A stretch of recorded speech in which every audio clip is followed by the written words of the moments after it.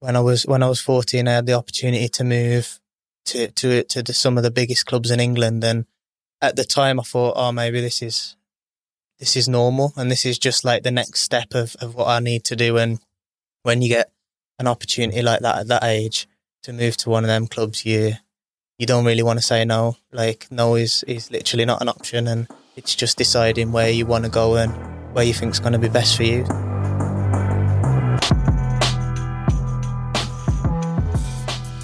So, Jan, all right? Yeah, good. Happy to be here. I've been looking forward to doing this ever since I heard that I had the opportunity to do it. So yeah, no, we appreciate your time. So to get us going, Jan, how do you think self-belief links into modern day football? I think it's one of the biggest things in football, if not the biggest. I think you get to a certain age and you've trained your whole life, and technically and physically and stuff like that, and then I think at some stage self-belief is the most important thing. I think there's tough times and there's good times, but I think throughout everything you go through, the main thing you have to focus on is your self-belief and to believe in yourself, because at times people are not going to think you're good. Times people are going to think you're the best in the world. So I think you have to believe in yourself and just get through any situation that you face. As a young player, you've been involved in academies since you were 10. Did you have self-belief back then, or do you think it was something that's developed over time? I think when I was young, I always thought I was good. I always knew myself I was good, and I had self-belief and I had confidence. But I think when you're growing up, it's easier to have self-belief because you don't really pay attention to what people are saying. And I think when you get older, that's when it starts to become tough, when you're faced with challenges and not playing as much. I think when you're young, obviously you're playing week in, week out because it's rotation and stuff like that. You can make as many subs as possible. So I think you're always playing. And if you're doing well, I think you never doubt yourself. You never even question your self-belief. But I think as you get older, you can start to question it more when maybe there's games on weekends and you're not playing, and a couple of weeks go by and you're not playing. I think that's when your self-belief really gets tested, and I think that you have to stick by yourself and believe in yourself, because when the opportunity comes, you have to take it, and that's your opportunity, and that's what you're going to get questioned on when you get the opportunity. So I think the main thing is to keep your self-belief and always believe in yourself, because your opportunity is going to come, and then it's down to you to take it. So we'll talk about when you were a kid, sort of that 10 years old to 15 years old. You spent time at West Brom at that time, weren't you? You were obviously extremely talented at that age, in and amongst other talented guys. Yeah. Were you excelling at that point? Like you must have obviously felt good about yourself. Yeah, I think growing up in all the age groups, when I was at West Brom and when I was at Liverpool, I was always one of the better ones in my age group, and I knew that. I think in training every day I was proving that, and in the games I was proving that as well. So like I said, when I was young, my self-belief never really got questioned, and I always had confidence. I always had a lot of self-belief, and my parents would always tell me to believe in yourself and have the self-belief, because ultimately if you don't, then how can you expect anyone else to? So I grew up on that, and I always had confidence and a lot of self-belief. And like I said, when you're young, it's easier. When you're showing every single week and every single game that you're one of the better players here. So I think, like I said, when you get older, you can start to question it more, I think. But as long as you have got that self-belief and drive within yourself to know that you are good enough and you do deserve to be here, I think it makes it a lot easier when you do step onto the pitch. There's probably listening to this, obviously young kids, older pros, who may have questioned themselves from an early age. Like I know, me personally, I wasn't anywhere near as confident as what you were at an early age.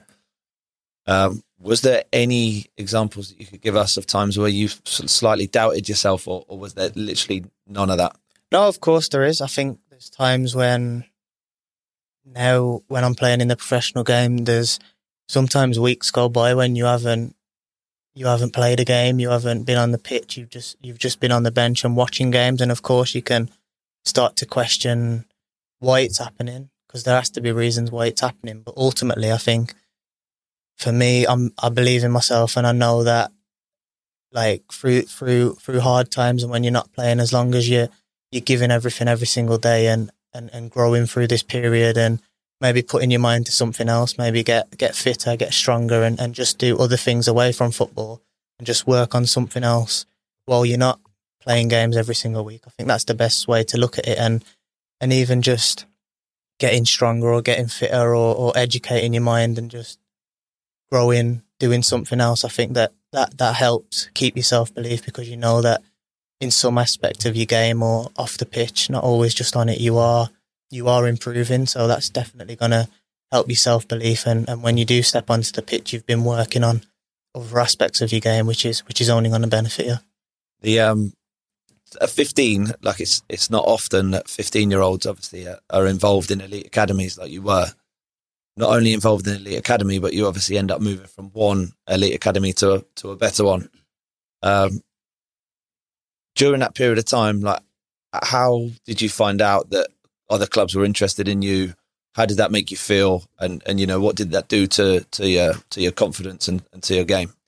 Yeah, so like I said, when I was at West Brom and going through the ages from under 9s all the way to, I think I was there till under 14s, I was always one of the better ones in my age group. My team back then at West Brom was a really good one, and there's some boys who have gone on to be professional now as well. So like there was a few of us who were really good, and I was always up there. So like I said, I was always confident, and I always knew I was good. And when I was 14, I had the opportunity to move to some of the biggest clubs in England, and at the time I thought, oh, maybe this is normal, and this is just like the next step of what I need to do. And when you get an opportunity like that at that age to move to one of them clubs, you don't really want to say no. Like, no is literally not an option, and it's just deciding where you want to go and where you think is going to be best for you. So looking back on it now, it's obviously not normal, and not many people get that opportunity. But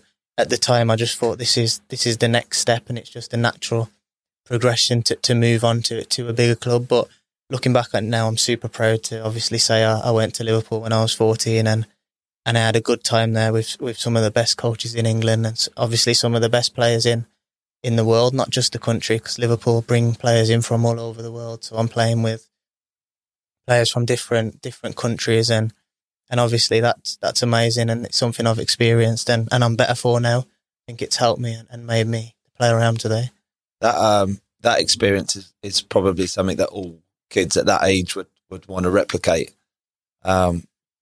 But I would argue that they don't know the sacrifice that comes with that. At that age, what specifically changed in your life, and how did you deal with that? Yeah, so obviously at 14, I knew I had the opportunity to move to Liverpool, Arsenal, and a few other clubs. I decided with my family that Liverpool was going to be the best one for me, and I didn't really think of anything else apart from obviously putting on a Liverpool top and playing for Liverpool. But then when you actually move there, the reality hits, and I'm 14. I've moved away from my mum and dad and my brother and sister, so I don't see them. I see them once every 2 weeks, if I'm lucky, once a week. So for the first 6 months, like, not many people know, but it was a big struggle. I used to like cry when I had to leave to go to school in Liverpool. I used to cry when when I was in my digs and I weren't with my mum and dad, obviously. And for the first 6 months, it was tough. And my mum and dad would say to me, like, obviously it's going to get easier. You're just getting used to it. And they was right. But at the time, the first 6 months was bad, and I weren't really enjoying my football, and I weren't my normal self, obviously, because away from football, I weren't happy, and I was missing my family, and I was only 14. So now looking back, I probably should have thought about everything that's going to come. But at the time, I was 14 and I just wanted to play for Liverpool. But after about 6 months, I started to get used to it, and my mum and dad would come up more often just to make it easier for me. But yeah, for 6 months, it was really difficult. But after that, I did get used to it. I started obviously making close friends with some of my best friends now who are up in Liverpool. And once I started to make friendships, and obviously I was going to school in Liverpool, so I was making friends outside of football. So that made it a lot easier. But the first 6 months was tough. Those experiences obviously those tough times at that age, you think have helped you now? Yeah, like when I went to Liverpool, I left West Brom for 6 months, so I hadn't played football. So that's another thing. I was unfit. I couldn't show what I could do straight away when I got there because I hadn't played football in 6 months. I was unfit and I weren't my normal self. But like I said, looking back on it now, I went through that. I went through missing my family, and that has made me the person I am today. Like, I appreciate my family more when they come to Swansea or when I go back home. I appreciate the time I spend with them because I know what it's like when you don't get to see them, and it's tough. So maybe it was a blessing in disguise that now when I am with my family, I really appreciate the time because that's the most important thing to me. Yeah. The stepping up into an academy like Liverpool, I can imagine as well, like you're now surrounded by better players. Being in that environment, going from being the best player, so obviously I don't know if you were the best player at Liverpool, but being surrounded by better players, how did that feel? Like, did you question your own ability, or I can't imagine you did, but how did that feel going into an environment where everyone around you seemed to be, a bit better? Yeah, I think when I did first go to Liverpool, I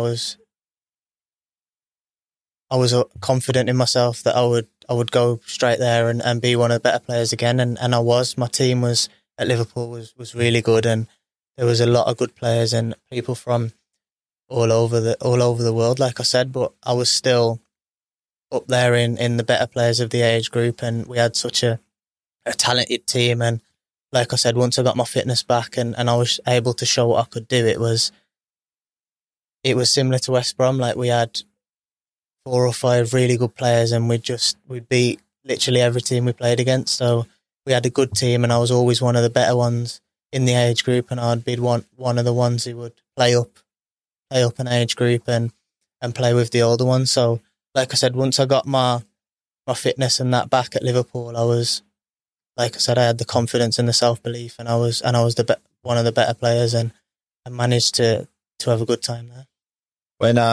When was it that you were there, that you started being around the first team and having access to them, and training with them and experiencing, mixing with the obviously top elite players? Yeah, so at the time when I went to Liverpool, obviously Brendan Rodgers was the manager, and I was training quite often with the first team. I was like 16 and I was coming out of school to train with the first team, and then... You were joining the first team at 16? Yeah, so it would be like, it wouldn't be every day. If they needed a player, I would go up there and I'd train quite a bit, like for the age I was, and I done well there, and I enjoyed it there, and I was training with obviously some of the best players in the world, and that's something I'll never forget. But like I said, when I was that age, I had the confidence to go there and just express myself and show what I could do, and I enjoyed it. And like I said, I'd done well, and Brendan knew who I was, and his staff knew who I was, which was so good at that age, especially. And that was a big learning curve for me as well, training with those sort of players and getting to see them every day and interact with them and stuff like that. At 16, training with the likes of, the first team players at Liverpool is so scary to, I would argue, 99% of people. But you've just spoken there about how you were, that you felt confident, you felt good, you expressed yourself. How do you think that you managed to feel that way instead of being one of the guys that were nervous or anxious and felt like that? I just felt like, obviously I'm 16 going there, training with the first team. Everyone knows I'm 16 and I'm coming out of school to train with the first team. Like, literally, I had nothing to lose. I was 16 years old training with some of the best in the world, and I was just seeing it as if I made a mistake, they would understand that I was young and I was just trying. So, like, my dad has always told me to just, like, express yourself and be yourself and do what you enjoy, what makes you happy. So I'd just go there and express myself and do the stuff that made me happy. And that's when I was at my best, when I weren't thinking of what other people thought and just doing literally whatever made me happy, and I think that's why I done so well when I was training there, because I knew I was young and I thought I've got nothing to lose and just have fun. Can you remember any moments during that period of time, like 16, 17, 18 years old, of being around those guys and picking different things up or having conversations with any of those players that helped you? I can remember a couple of things actually. So I remember one time I was in an English lesson at school, and I like sneakily I checked my phone and Sturridge followed me on Instagram, and I was just like so happy, telling everyone, and like I couldn't even concentrate in the lesson because I've just checked my phone and Sturridge had followed me, and because obviously he's from Birmingham, so straight away when he seen me and he must have heard me speak and knew I was from Birmingham, so straight away he like put an arm around me and was just and stuff like that makes you feel better. And then a few weeks later I see Coutinho followed me, and I was just like, obviously I'm 17, 16 years old, and when you're seeing people like this follow me, it's like they must have appreciated me and thought I was a good little player, and they must have thought I had some confidence to go there and express myself. Yeah, so obviously when stuff like that happens, your confidence grows, your self-belief grows, and you're on top of the world, really. So yeah, stuff like that sticks out for me. And then I remember I went to because Trent Alexander-Arnold's one of my close friends, so we went to school together and everything. So when we was there one night after training, we was like 17 or something like that, and we went to a Justin Bieber concert, and we seen Coutinho, Firmino, Lucas, Moreno. They was in a box at Justin Bieber, and they seen us, and they brought us into the box as well when we was like 17 or 18. So just for them to obviously let us chill with them and watch a concert with them inside a box at 17, 18 years old is something not many people can say they've done. Yeah, that's nuts, though. Yeah. What happened to your football during that time as well? Like, were you picking any up training habits? Were there things that you were seeing these guys do that you wanted to replicate? I just seen that obviously Coutinho and Sturridge are people that I really looked up to. I still look up to them now. I think when I can remember watching them train, they was just having fun. They didn't care about what people said. They didn't care about what anyone thought.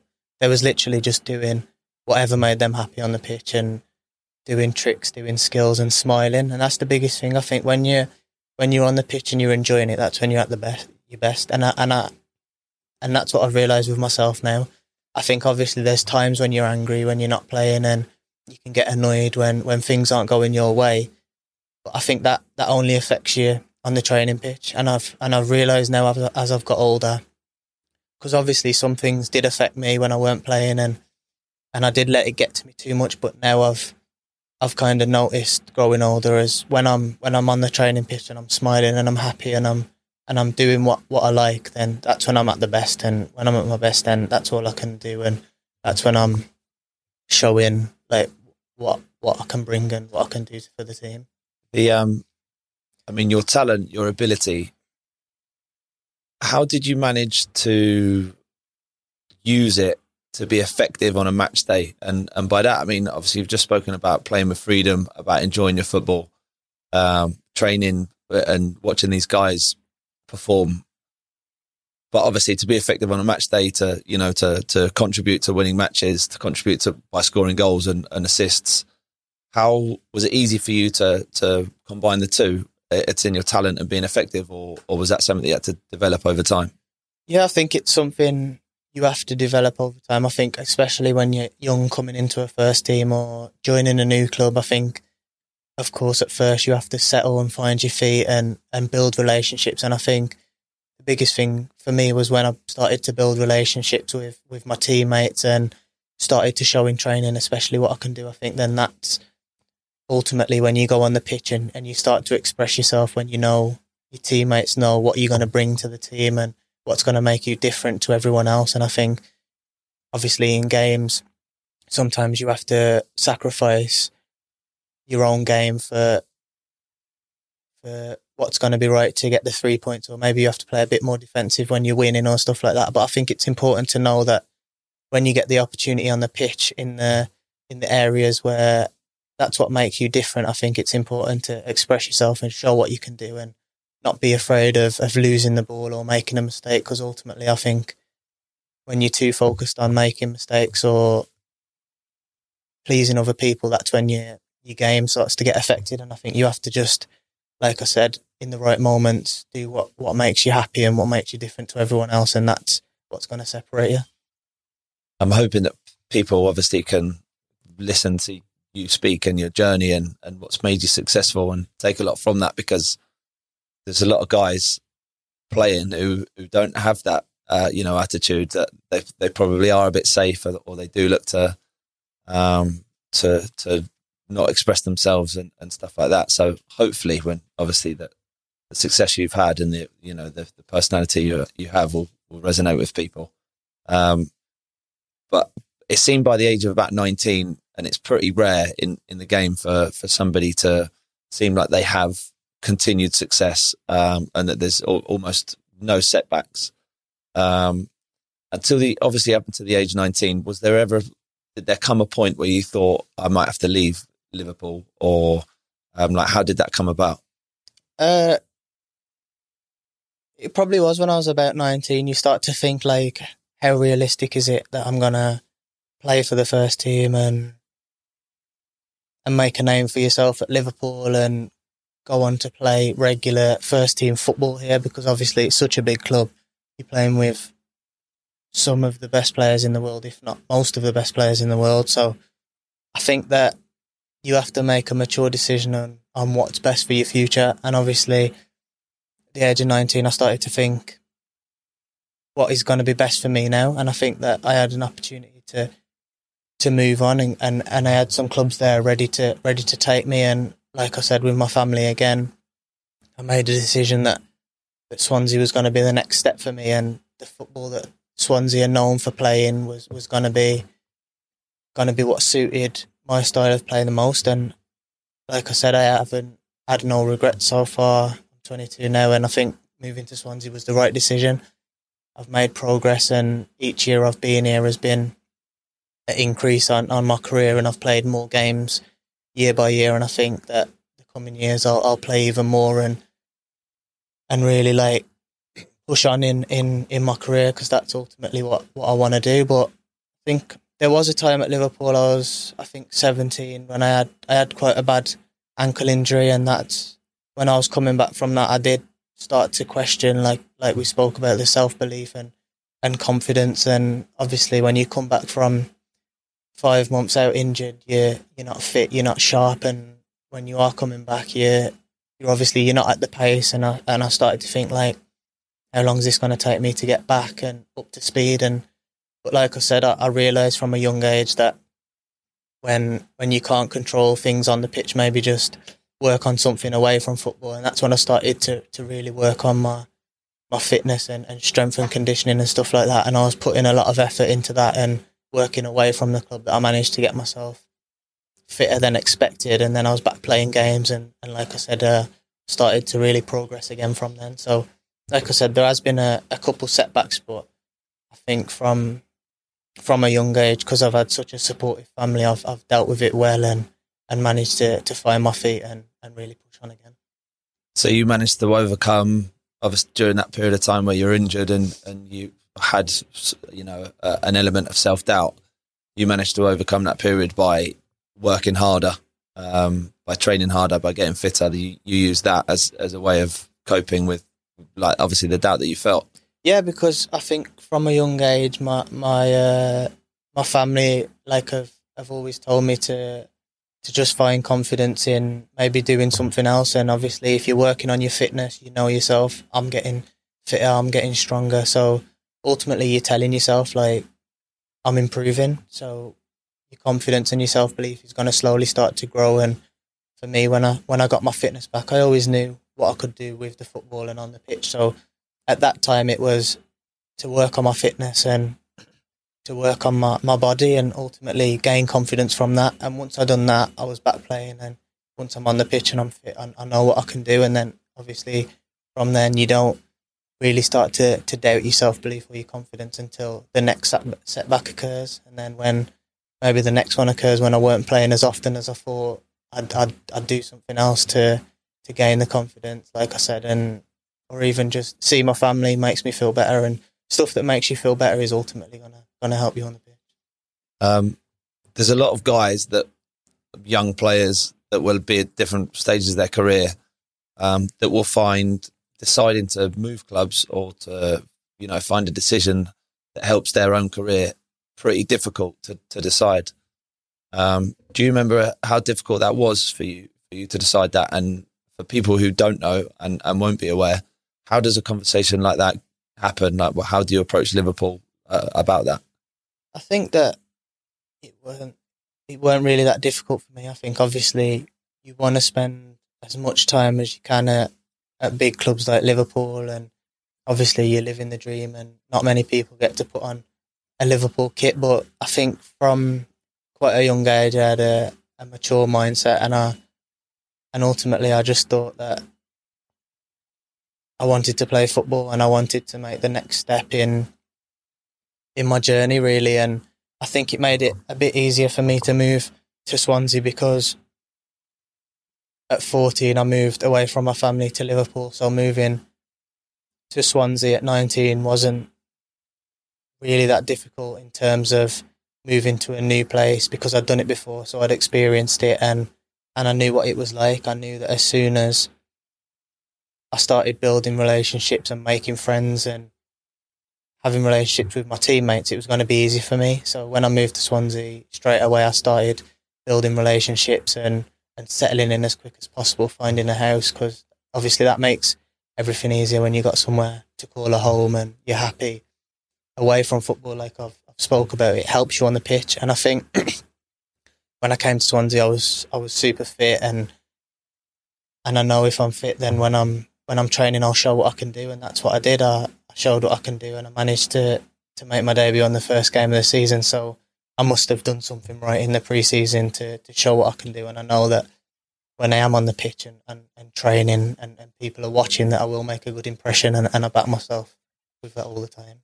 The period of time, obviously, well, in that time then when you moved from Liverpool to Swansea and you're changing clubs, I mean, you're a confident guy, but what was the mentality on that move? Like, were you excited? What was the ambition of when you moved to Swansea? What did you have going through your mind? Yeah, I was super excited, I think, because obviously there was a few clubs I could have gone to, but like I said, with my family, I made a mature decision on what was going to be best for my footballing journey. And I think when you got a team like Swansea that plays the right football and plays attacking football and attractive football, then ultimately you're going to gravitate towards that club because it's such a good one. And then when I came down to Swansea and seeing what it was like in the area, then I knew straight away that this is where I wanted to be. And I seen the training ground and I seen the area and the people, and I knew straight away this is somewhere I wanted to be and somewhere I could call a home. Because, like I said, a big thing in football is to be happy off the pitch, and I think if you're happy off the pitch, then things on the pitch will just flow. And when you're training, you don't have to worry about anything apart from doing your job, really, because that's why you're here. And I think for me, it's as long as I'm happy off the pitch and I'm enjoying my football on it, then I don't have to think about anything else apart from just expressing myself and doing what I love. I'm interested to find out, you're still a young guy, really successful, but is there anything specifically that you do in training, in your day-to-day life, that people are going to be able to take, young guys are going to be able to look at you and think, Jan Dander's living his life this way. This is what he does in training. This is what he's doing in the gym. How did you, do you have any training habits that you need to do? How do you approach training? And what ultimately is your football lifestyle like to get the best out of yourself? I think everyone's different, but I think for me, it's when I'm on the pitch. Like I said, the most important thing for me to be the best version of me on the pitch is to ultimately do what makes me happy and not doing stuff to make other people happy. It's What is that? What does that look like? What makes you happy? It's just smiling, shooting. I like scoring, so I'm always shooting. It's being confident with the ball, taking people on, doing skills, just stuff that I enjoy doing. And other people's might be different, but I think the main message I'd give to people is to do whatever makes you feel happy. And if you haven't done it in the session, do it after the session. If I don't feel like I've taken enough shots in the session and seeing the ball hit the back of the net, then I'll do it after the session, because that's ultimately what's going to make me happy when I'm driving home, is seeing the ball hit the back of the net, and that's what gives me a buzz. So I think if I do that every day, then I'm making myself happy. And like I said, when I am happy, then that's when I'm going to be doing the best stuff on the pitch. And I think it's easy, especially when you're young and you're going into a first team, to do things that make not necessarily other people happy, but what you think are making other people happy. So if you've got the ball, and normally in your age group in the academies, you'd be going past people or doing stepovers, but you've got someone in the first team shouting for you to pass it. The easier thing to do is just pass it. And I have probably done that a few times when I'm growing up, but ultimately you're here for yourself, and you've got this far yourself and working hard yourself. I think that you have to show what you can do on the training pitch, and if you're not showing why you're unique on the training pitch, then you can't expect for the manager to pick you, and he's not going to know what you're going to bring to the team. So I think in each training session it's important to show what makes you different to everyone else, because every player is different and everyone's good at different things. And that's why I said, if some people's what makes them happy is tackling or slow tackling or scoring headers, I think then do that, because that's what's going to make you different to everyone else. And ultimately on the pitch, everyone has unique attributes, and it's down to you to show it. How old were you when you realised that obviously the modern game now, you have to be super talented, which you are technically, but physically, obviously the game at the top level now, and you've played top level and are, right at the top of the championship at the moment, that the game's becoming faster, stronger, guys are fitter. And you've spoken there about how much time you spent whilst you were injured, trying to get faster, trying to get fitter, trying to get stronger. How much time of your life do you spend on that aspect? Yeah, I think the past couple of years and still now, that is mainly what I do work on. I think on the pitch, technically, and my football smartness is really good, and I think that that's what separates me on the pitch, is my technical ability and the way I think on the pitch. But what I said to myself a couple of years ago, and what I've been working on with staff at Swansea and away from Swansea, is my physical and making myself as fit and as strong as possible that suits the way I play. And I think that that's obviously something that I do work really hard on, because I think that you do have to be super fit, and you do have to be strong in terms of what's needed and required for your position. So I think like working on explosive stuff for me in my position is something that I do a lot now. And I think when I'm not playing games and I haven't played the day before, then after the game I'll do something, or the day after I'll do something, just to make sure that I am doing something and staying as sharp as possible for when I do get my next opportunity. And I think that I've learnt my body as I'm growing older, and I've been quite a late developer in terms of my body building and getting stronger and stronger. But I feel now I'm feeling the benefits of what I've been working on in the past couple of years, and now I feel like when I do step on the pitch, I feel a lot stronger and a lot fitter than I have been before. And I've been working on that a long time now, and it's nice to start seeing the benefits. Young guys will watch you play, and you've got a lot of fans all around the world.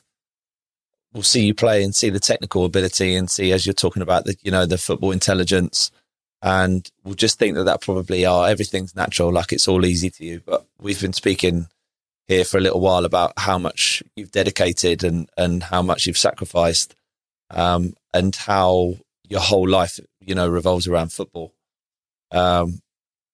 Is there any way that you can obviously give advice to the young people listening or watching to this about how much dedication being a footballer is, because I don't want them to see you play and think that, that's easy for him. He's, it's everything's natural. He's super talented and that's it. Yeah, I think obviously when you do watch football on TV, everyone thinks it's easy and it's been a easy process and it's just they're doing what they love and that's it. But it's not as simple as that. There's a lot of sacrifices and there's probably more downs than ups, and I think it's how you deal with the setbacks and how it's going to make you stronger, and ultimately that's how you improve and that's how you keep your self-belief and your confidence, is by not doubting yourself and just growing through setbacks. And like I said, for me it was when I had a setback, I'd work on something else that was in my control rather than focusing on stuff that you can't control, because ultimately you're just going to get annoyed and angry at focusing on stuff that you can't control. But I think for people who are growing up wanting to be footballers, I think that it's okay to go through tough times and it's okay to have setbacks and injuries, and ultimately it's just not letting them define who you are and just knowing that the setback's not going to be forever and you're going to come out of it. And it's, when I was growing up, it was just to try and come out of it stronger, and people say that you'll come back stronger, but I think that unless you actually believe it yourself and unless you're actually working on becoming stronger and gaining something from the setback, then I think it's just going to be a waste of time, and you can get a setback and go into one with it and start doubting yourself and thinking, will I ever get back to how I was, or will I ever get to be a professional footballer? And I think that ultimately you have to have the belief that regardless what comes in your way, you're going to really go for it and give 100%. And as long as you give 100%, I think if you fail giving 100%, then you can never question yourself and nobody can ever question you. I think that's so, really important, that your message ultimately is that you end up taking responsibility for your own stuff, and you don't leave that to other people. And that's hopefully something that a lot of people can take, because we've probably both had teammates in our careers that it's somebody else's fault or this is the reason why this has happened. But ultimately, if you control what you can control, then you're going to be in a much better place for it. Yeah, I think that's the main thing. There's a lot of things in football that are completely out of your control, and there has been times where I've questioned it and got annoyed at it. But I think when you take time and look at the bigger picture, I think the only thing that's going to keep you going is to just focus on yourself and the stuff that you literally have no control over, and you can't do anything about it even if you tried. So there's no point really going into it too much with that one. And luckily, I think I've had good people around me from a young age that have taught me that, and I noticed it quite early. So since I was made aware of this and just being told to work on yourself and just focus on what you could have done better and how you can improve, I think then that's what's gonna make you better and ultimately keep you in the right frame of mind. Yeah. We've talked about how you've had, quite a lot of success, and you've just mentioned it not so long ago. But you make your debut, you come on at Sheffield United away and score. What a feeling, right? How was that? Yeah, I think that's a standout moment for me, because it's like all the sacrifices I made moving away from home, injuries, just small setbacks that I've faced, and then obviously the goal was one thing, and it was one of the best moments I've ever had in football from when I was born up until now. But the main thing for me was to celebrate the goal with my dad and my cousin, who's my best mate, was behind that goal. Yeah, so it weren't even as if I scored in that goal and there was behind the other goal, but it was I scored in that goal on my first touch on my debut, and my best mate and my dad was behind that exact goal. It was like everything just made sense, and I'd gone through so much, and this moment was worth it, and I'd do it all again just to have that moment again. So like I said, when the ball hit the back of the net, I was just thinking I'd scored and it was normal. But obviously after the game, when I'm driving home, you start to think like that's not a normal thing. not many people have even made the debut professionally, let alone score on it, and then to celebrate with my dad behind the goal and my best mate behind the goal after it is just like, that's what it's all about, and everything I'd been through was worth it, and it's the best thing that's happened to me. What I'm interested to know, what happened to your obviously, confident guy, but what happened to your self-belief after that moment? You just spoke about driving home and thinking like, this is special, this is a unique feeling.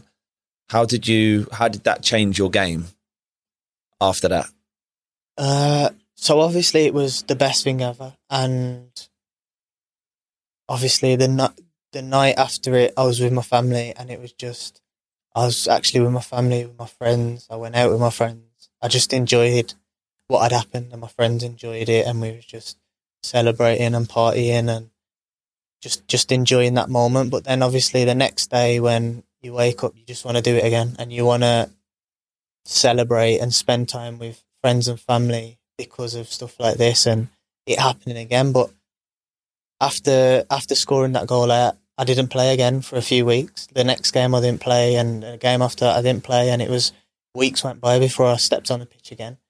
And like, this is exactly what we spoke about. At times like that, you start to think like, why am I not playing? You start to ask yourself a million questions.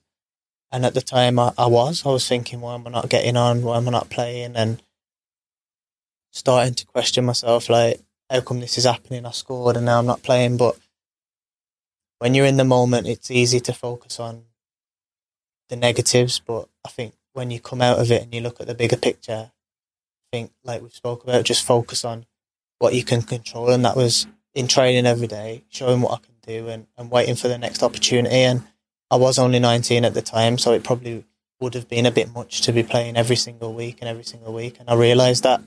And I took a step away and looked at the bigger picture and thought, all right, when I get my next opportunity, I'll try and do something again.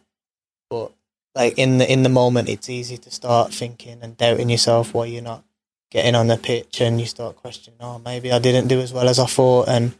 But when you look back at it, I think you was young. It probably weren't the right time to be playing every single week in such a physical league.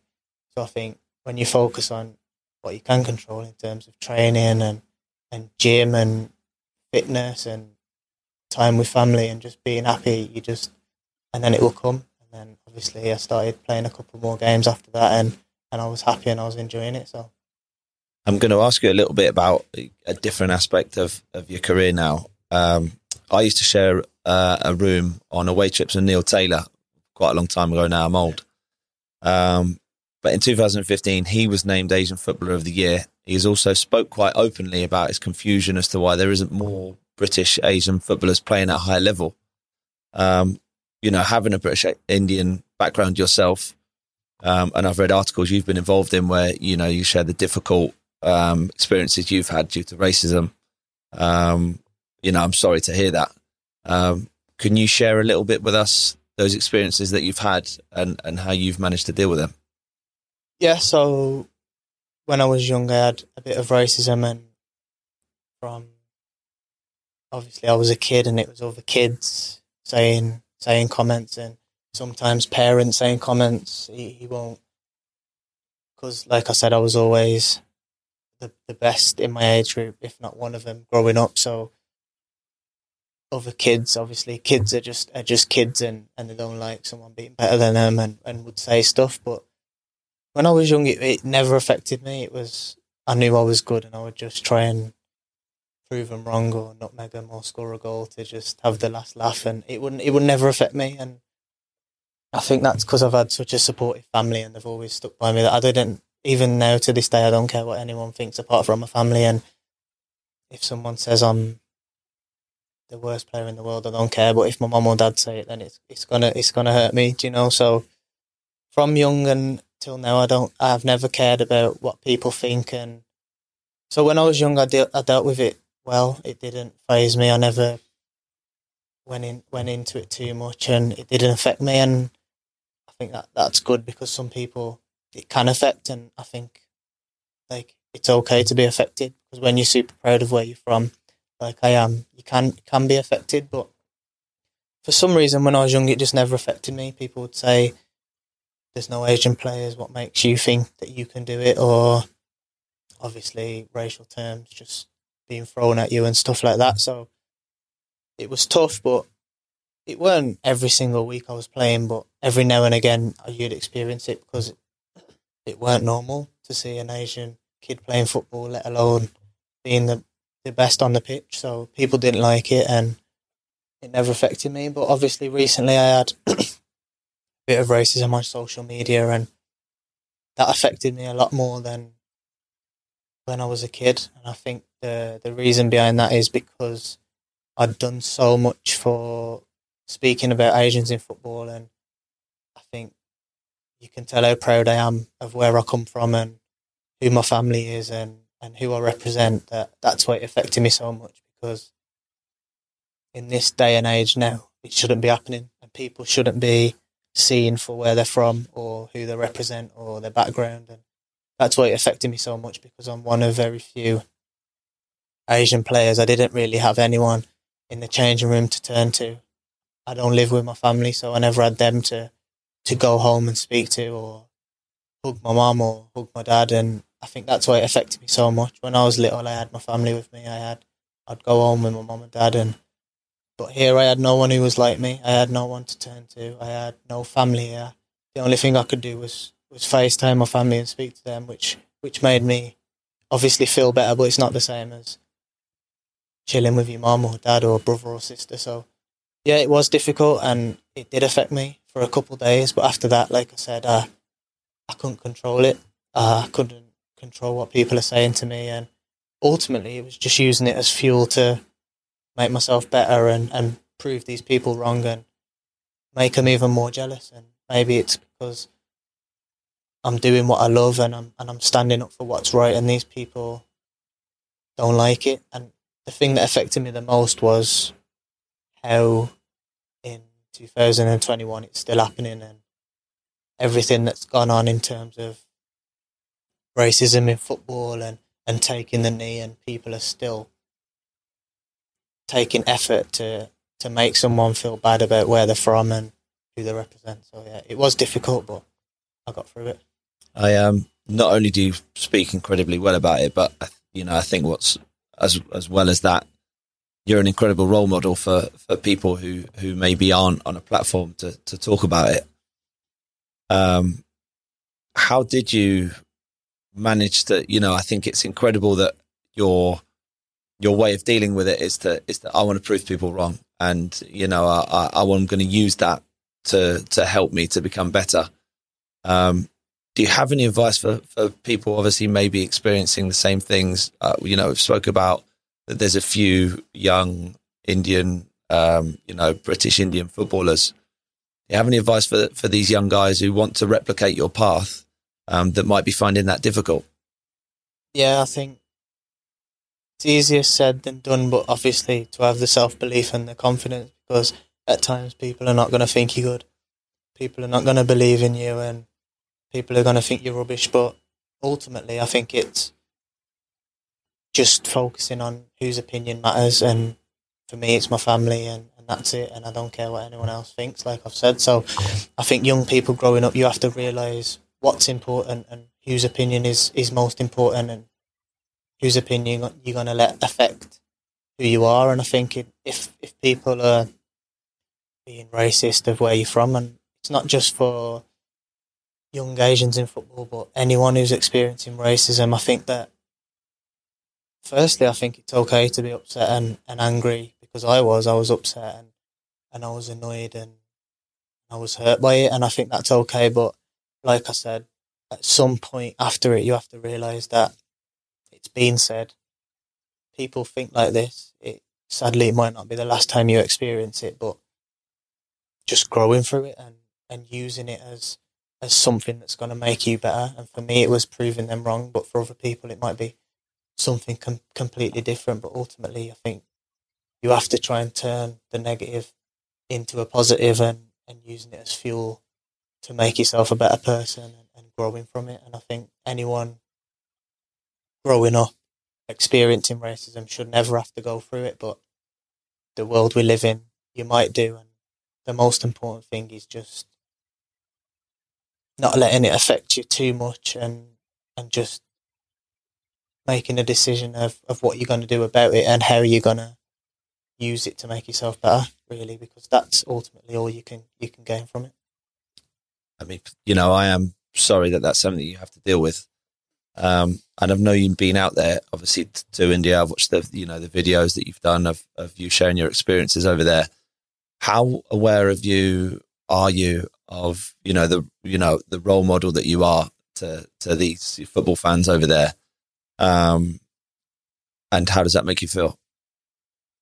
Honestly, I went to India the first time 2 years ago, and I knew growing up and before I went to India that there was a lot of Indian fans and people who followed me, and I knew who I represented and what who I was doing it for, really, making them proud. But I think going to India 2 years ago for the first time with my dad and my friends was honestly the best thing I've ever done.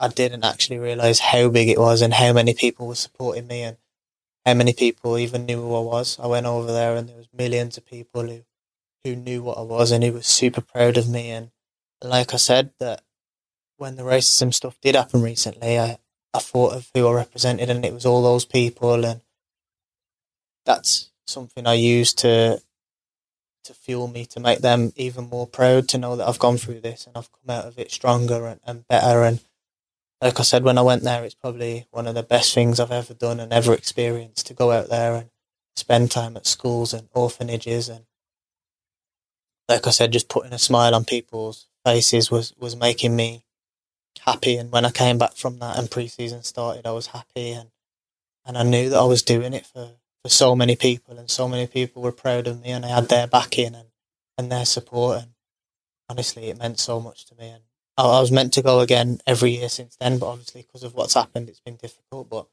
as soon as it's safe to do so, I'll go out there every year, I think, and try and talk to young people and young kids, and not just kids who want to be footballers. But I went to an orphanage that was just all girls, and there was left on the floor outside the orphanage because the parents didn't want them because there was girls. And I think that's one of the best days I've ever had, even in terms of scoring on my debut and just seeing those kids. And I spent about 3 or 4 hours with them, and it was the happiest day of their life. And that's one thing that I'm desperate to go and do again, because making all them kids smile and making their year, really, not just their day, but it was honestly one of the best things I've ever done. And knowing that I can go there and do that is amazing. That's a powerful message. The some of the clubs over there are like heavily supported, aren't they? They get more fans than Premier League clubs. Yeah, there's some teams over there who get 80,000, 90,000 each game, and football over there is so big, and that's just what makes people happy. It's going over there, watching football and just enjoying themselves. And I'd love to go over there and go to a match, but when I went there, I didn't have a chance, so maybe in the future. Yeah. You've unfortunately experienced the worst of social media, and social media in modern day football is obviously it's pretty big. I myself, I was sort of growing up, I was a bit of an anxious footballer when I was younger, and social media was just starting, and I was playing, and I felt good or bad about myself, whatever. I would seek out social media, and I would see what people are saying about me. Positive would make me feel good. Negative, I would really struggle with. Do you find it difficult to deal with social media, and do you read things about yourself online? And I know obviously the theme of what we're talking about is self-belief, but is social media something that can damage that, or have you found a way to deal with it? I think that on social media, it's how much you want to look at things. I think, like I said, some people are going to say you're the worst player in the world, and some people are going to think you're the best player in the world. And obviously, when you've got people supporting you, you really appreciate it and stuff like that. And you care what people think, and you care about their opinions. But I think it's choosing the people who you really care about and who you're going to listen to. I think on social media, it's way too easy for people to say whatever they want, and not just in terms of racism, but in terms of someone's performance and how people play, and people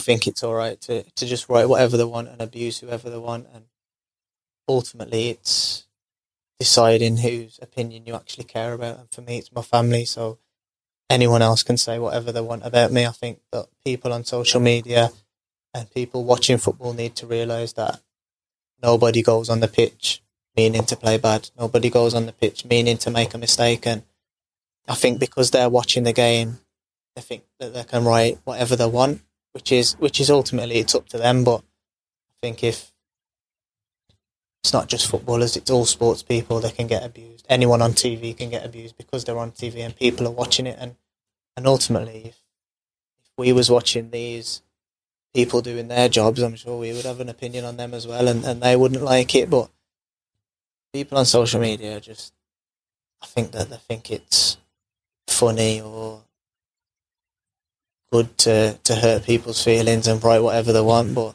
I think that they need to actually think of what it actually does to the person if they see it, and how it's going to affect them, and it can affect people mental health, going to depression and stuff like that. And I think people need to see the bigger picture and not just writing whatever they feel like, because it's not right, really. And I think that there's a lot of negativity on social media, and people just doing whatever. They might get a buzz out of it, and they might think, oh, I've said this to this person and it's affected them. And I don't understand how people work and what they're going to actually benefit from making someone feel down about themselves. But ultimately, for me, it's choosing whose opinion you care about, and people can write whatever they want about me on social media. I'm not going to care, but like I said, if my family have an opinion, then that's when I'm going to sit down and really think about what they've said. But anyone else, then you just brush it off, really, and that's my advice to anyone else who's experiencing it. Yeah, when I was young, I got to a point where I wasn't looking anymore, because I knew if I saw anybody that had said, "Oh, he's not very good," it would affect me. And so I played this one game. I always remember it. I played this one game and I felt good. Felt like I had a good game. And I got home and my dad's there and he's saying, "Oh, how do you think that you played?" Blah blah blah. I said, "Yeah, like genuinely, I thought I was really good today." He said, "Oh, such and such online didn't think you were very good." I was like, "Dad, what are you doing to me? Like, I don't want you to read this stuff." But no, that's a powerful message, mate. Of your advice on social media.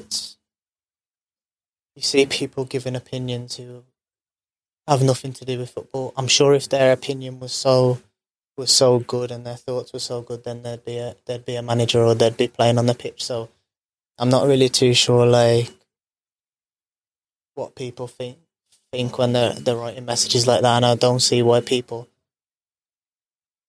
like read their messages and let it affect them, because ultimately if their opinion mattered that much, I'm sure they'd be higher up in football, or they'd be on TV, or they'd be a pundit, or they'd be playing the game. So normally it's people who have a picture of a crocodile as their picture, and they've got 2 followers, and they've just made an account to literally abuse people because that's what they get a buzz out of. So I think it's important to just choose what you want to read, and obviously sometimes you can't help but see if people have directly tweeted it to you. But I think the main thing is to choose whose opinion you actually value and who you're going to let affect your performance.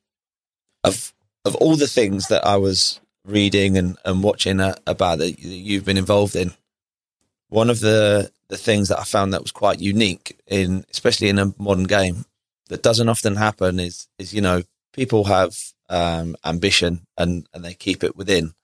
They don't say it out loud, and usually people saying things out loud is, the law of attraction. Things may happen, positive things may happen off the back of saying it out loud.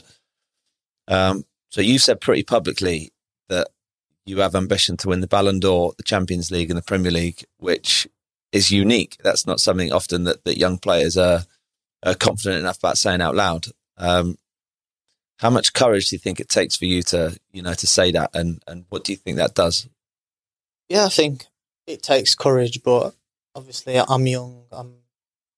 ever since I was a kid, I've dreamt of these things, and I think to have smaller goals is good for short term, but I think ultimately you have to set yourself the biggest targets, because until then you're never going to be happy. And you can set yourself a target of, I don't know, playing 20 professional games, but then when you get to 20 professional games, ultimately you might get complacent and think, oh, I've done what I needed to do. Like, everything else now is a bonus. Whereas for me, I think you have to work every single day and work on yourself physically, mentally, technically, and just keep improving. And I think until you've achieved as much as possible, I think then you have to just keep on working. And I think if you set yourself the biggest targets in football, you have no reason to get slack or to not keep working hard. And I think I set myself the biggest targets in football because I'm going to ultimately keep working every day to get as close as I can to that. And that's a main thing for me. And I think I have got a lot of small targets on the way. And I think it's important to aim to hit them first and gradually take the steps up. But yeah, I think if you set yourself big targets and high ceilings, then you got to keep working every day until you get there. Have you ever heard the Kasper Schmeichel story of him doing that? No. He told his dad, like, I want to win the Premier League. And his dad said to him, like, oh, but that's just between us. Like, you like, if that's what you really want to do, you should say it out loud. And so he said he went back to his old school, and in front of his, I think he was only playing at Notts County or somewhere at the time. So at that time, it's pretty unique to say that out loud. And he went to his old school and said in the assembly, like, I'm going to win the Premier League. And said it with a bit of confidence. And said that one focus, that one goal, obviously resonated with him for a long period of time until he was in Leicester team, ultimately that won the Premier League. But he said by saying it out loud, he felt more responsible of everything that he was doing than just having it in his mind quietly, sitting in the back of his head. Yeah, I think, like, for me, obviously, I want to win the Premier League. I want to play in the Champions League. I want to do all that. And I think you shouldn't have no shame in saying it out loud. I think if that's something that you're working for every day, then that's everyone's dream. And I think everyone in the world is thinking it, and that's what they want to do. And I think ultimately you're working every day to do that. It's what you've dreamt for as a kid. It's what you've worked every single day of your life for. It's what you moved away from home for. It's everything, really. And I think if you set yourself the big targets, then you got to work every day till you get there. And I'm sure, obviously, now you said Kasper Schmeichel said it, and that's what he wanted to do. He's worked every single day to do it. And like you said, I'm a believer of the law of attraction. I'm a believer of everything happens for a reason. And I think if you're putting in the work and working on yourself every single day, then as long as you're doing that, you can have no regrets, and anything that comes after that is a bonus. We're going to finish, mate, with some quick fire questions. I'm just going to fire them at you and see what you've got. The first one is your best moment in football. Definitely celebrating, not just the goal, but celebrating with my dad and my cousin, but obviously my best mate. So, worst moment?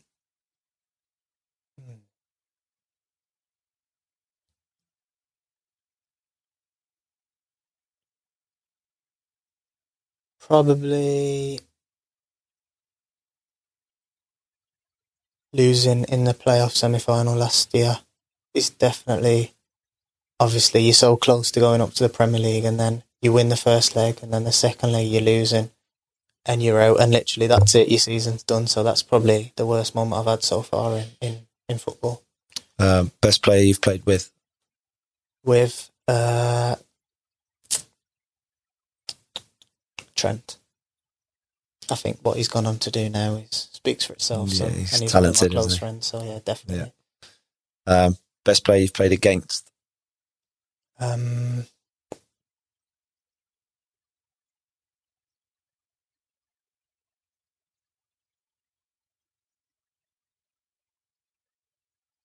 Danny Ings. I've played against him and with him, so yeah, it was definitely better playing with him.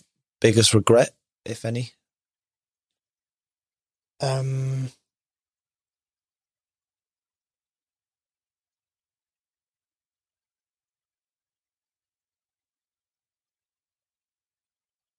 I think looking back on it now, it would be trying harder for my family to move to Liverpool with me. I think at the time I didn't even think about asking. I just wanted to go, and that was it. And if I could look back now, I think I'd try harder to get them to have moved up to Liverpool with me. But at the time, my brother was in school, and it weren't fair for him to have to move school at 10 years old or whatever he was. So, yeah, I think it's not a regret, but that's something I'd have tried harder for it to happen. Best advice you've ever received? Best advice is probably from a close family friend who I speak to now every single day, and he's the one who told me to not go into one and overthink with stuff that you can't control, because that's what's gonna beat you up, and that he told me that about 5 years ago, not to overthink and think about things that you can't control. And that's the best advice I've had, because ever since then I've only really focused on stuff that's in my control and making myself better and improving. So yeah, that was probably the best advice I've had. Best atmosphere you've played in? That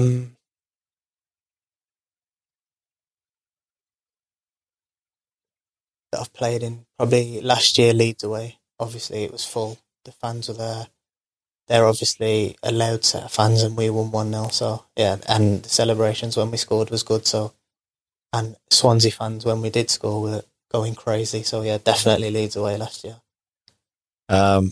Career ambition? We've spoken about it a little bit, but yeah, I think to play in the Premier League, to play in the Champions League, and really just do everything I've dreamed of when I was a kid. Represent England or India, whoever I choose to represent, and hopefully play in a World Cup.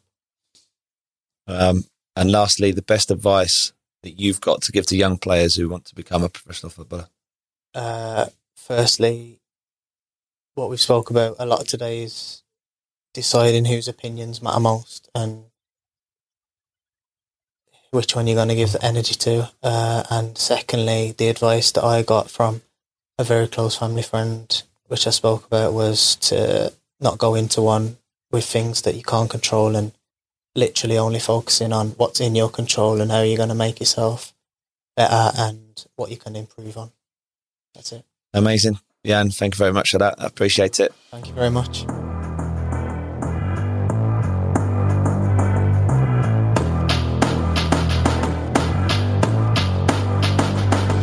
Guys, I hope you enjoyed that episode. I thought the insight we got from Jan about how self-belief can have such a positive impact on your football was amazing. His experiences should hopefully give any player at any stage of their career a lot to think about. To get a summary of all the valuable takeaways from today's episode, make sure you follow the show notes or head straight to the ePerform website. We will give you the key moments from each episode and put them into a clear roadmap of how to include the information straight into your game. Don't forget, if you like our content and want to see more, please write us a review, leave us a comment, and please subscribe. Alternatively, head to the website and sign up to our mailing list to receive world-class information straight to your inbox every week for free to help leave no doubt in your game. Thank you once again to Jan for joining me and giving us an insight into some of the key moments of his career.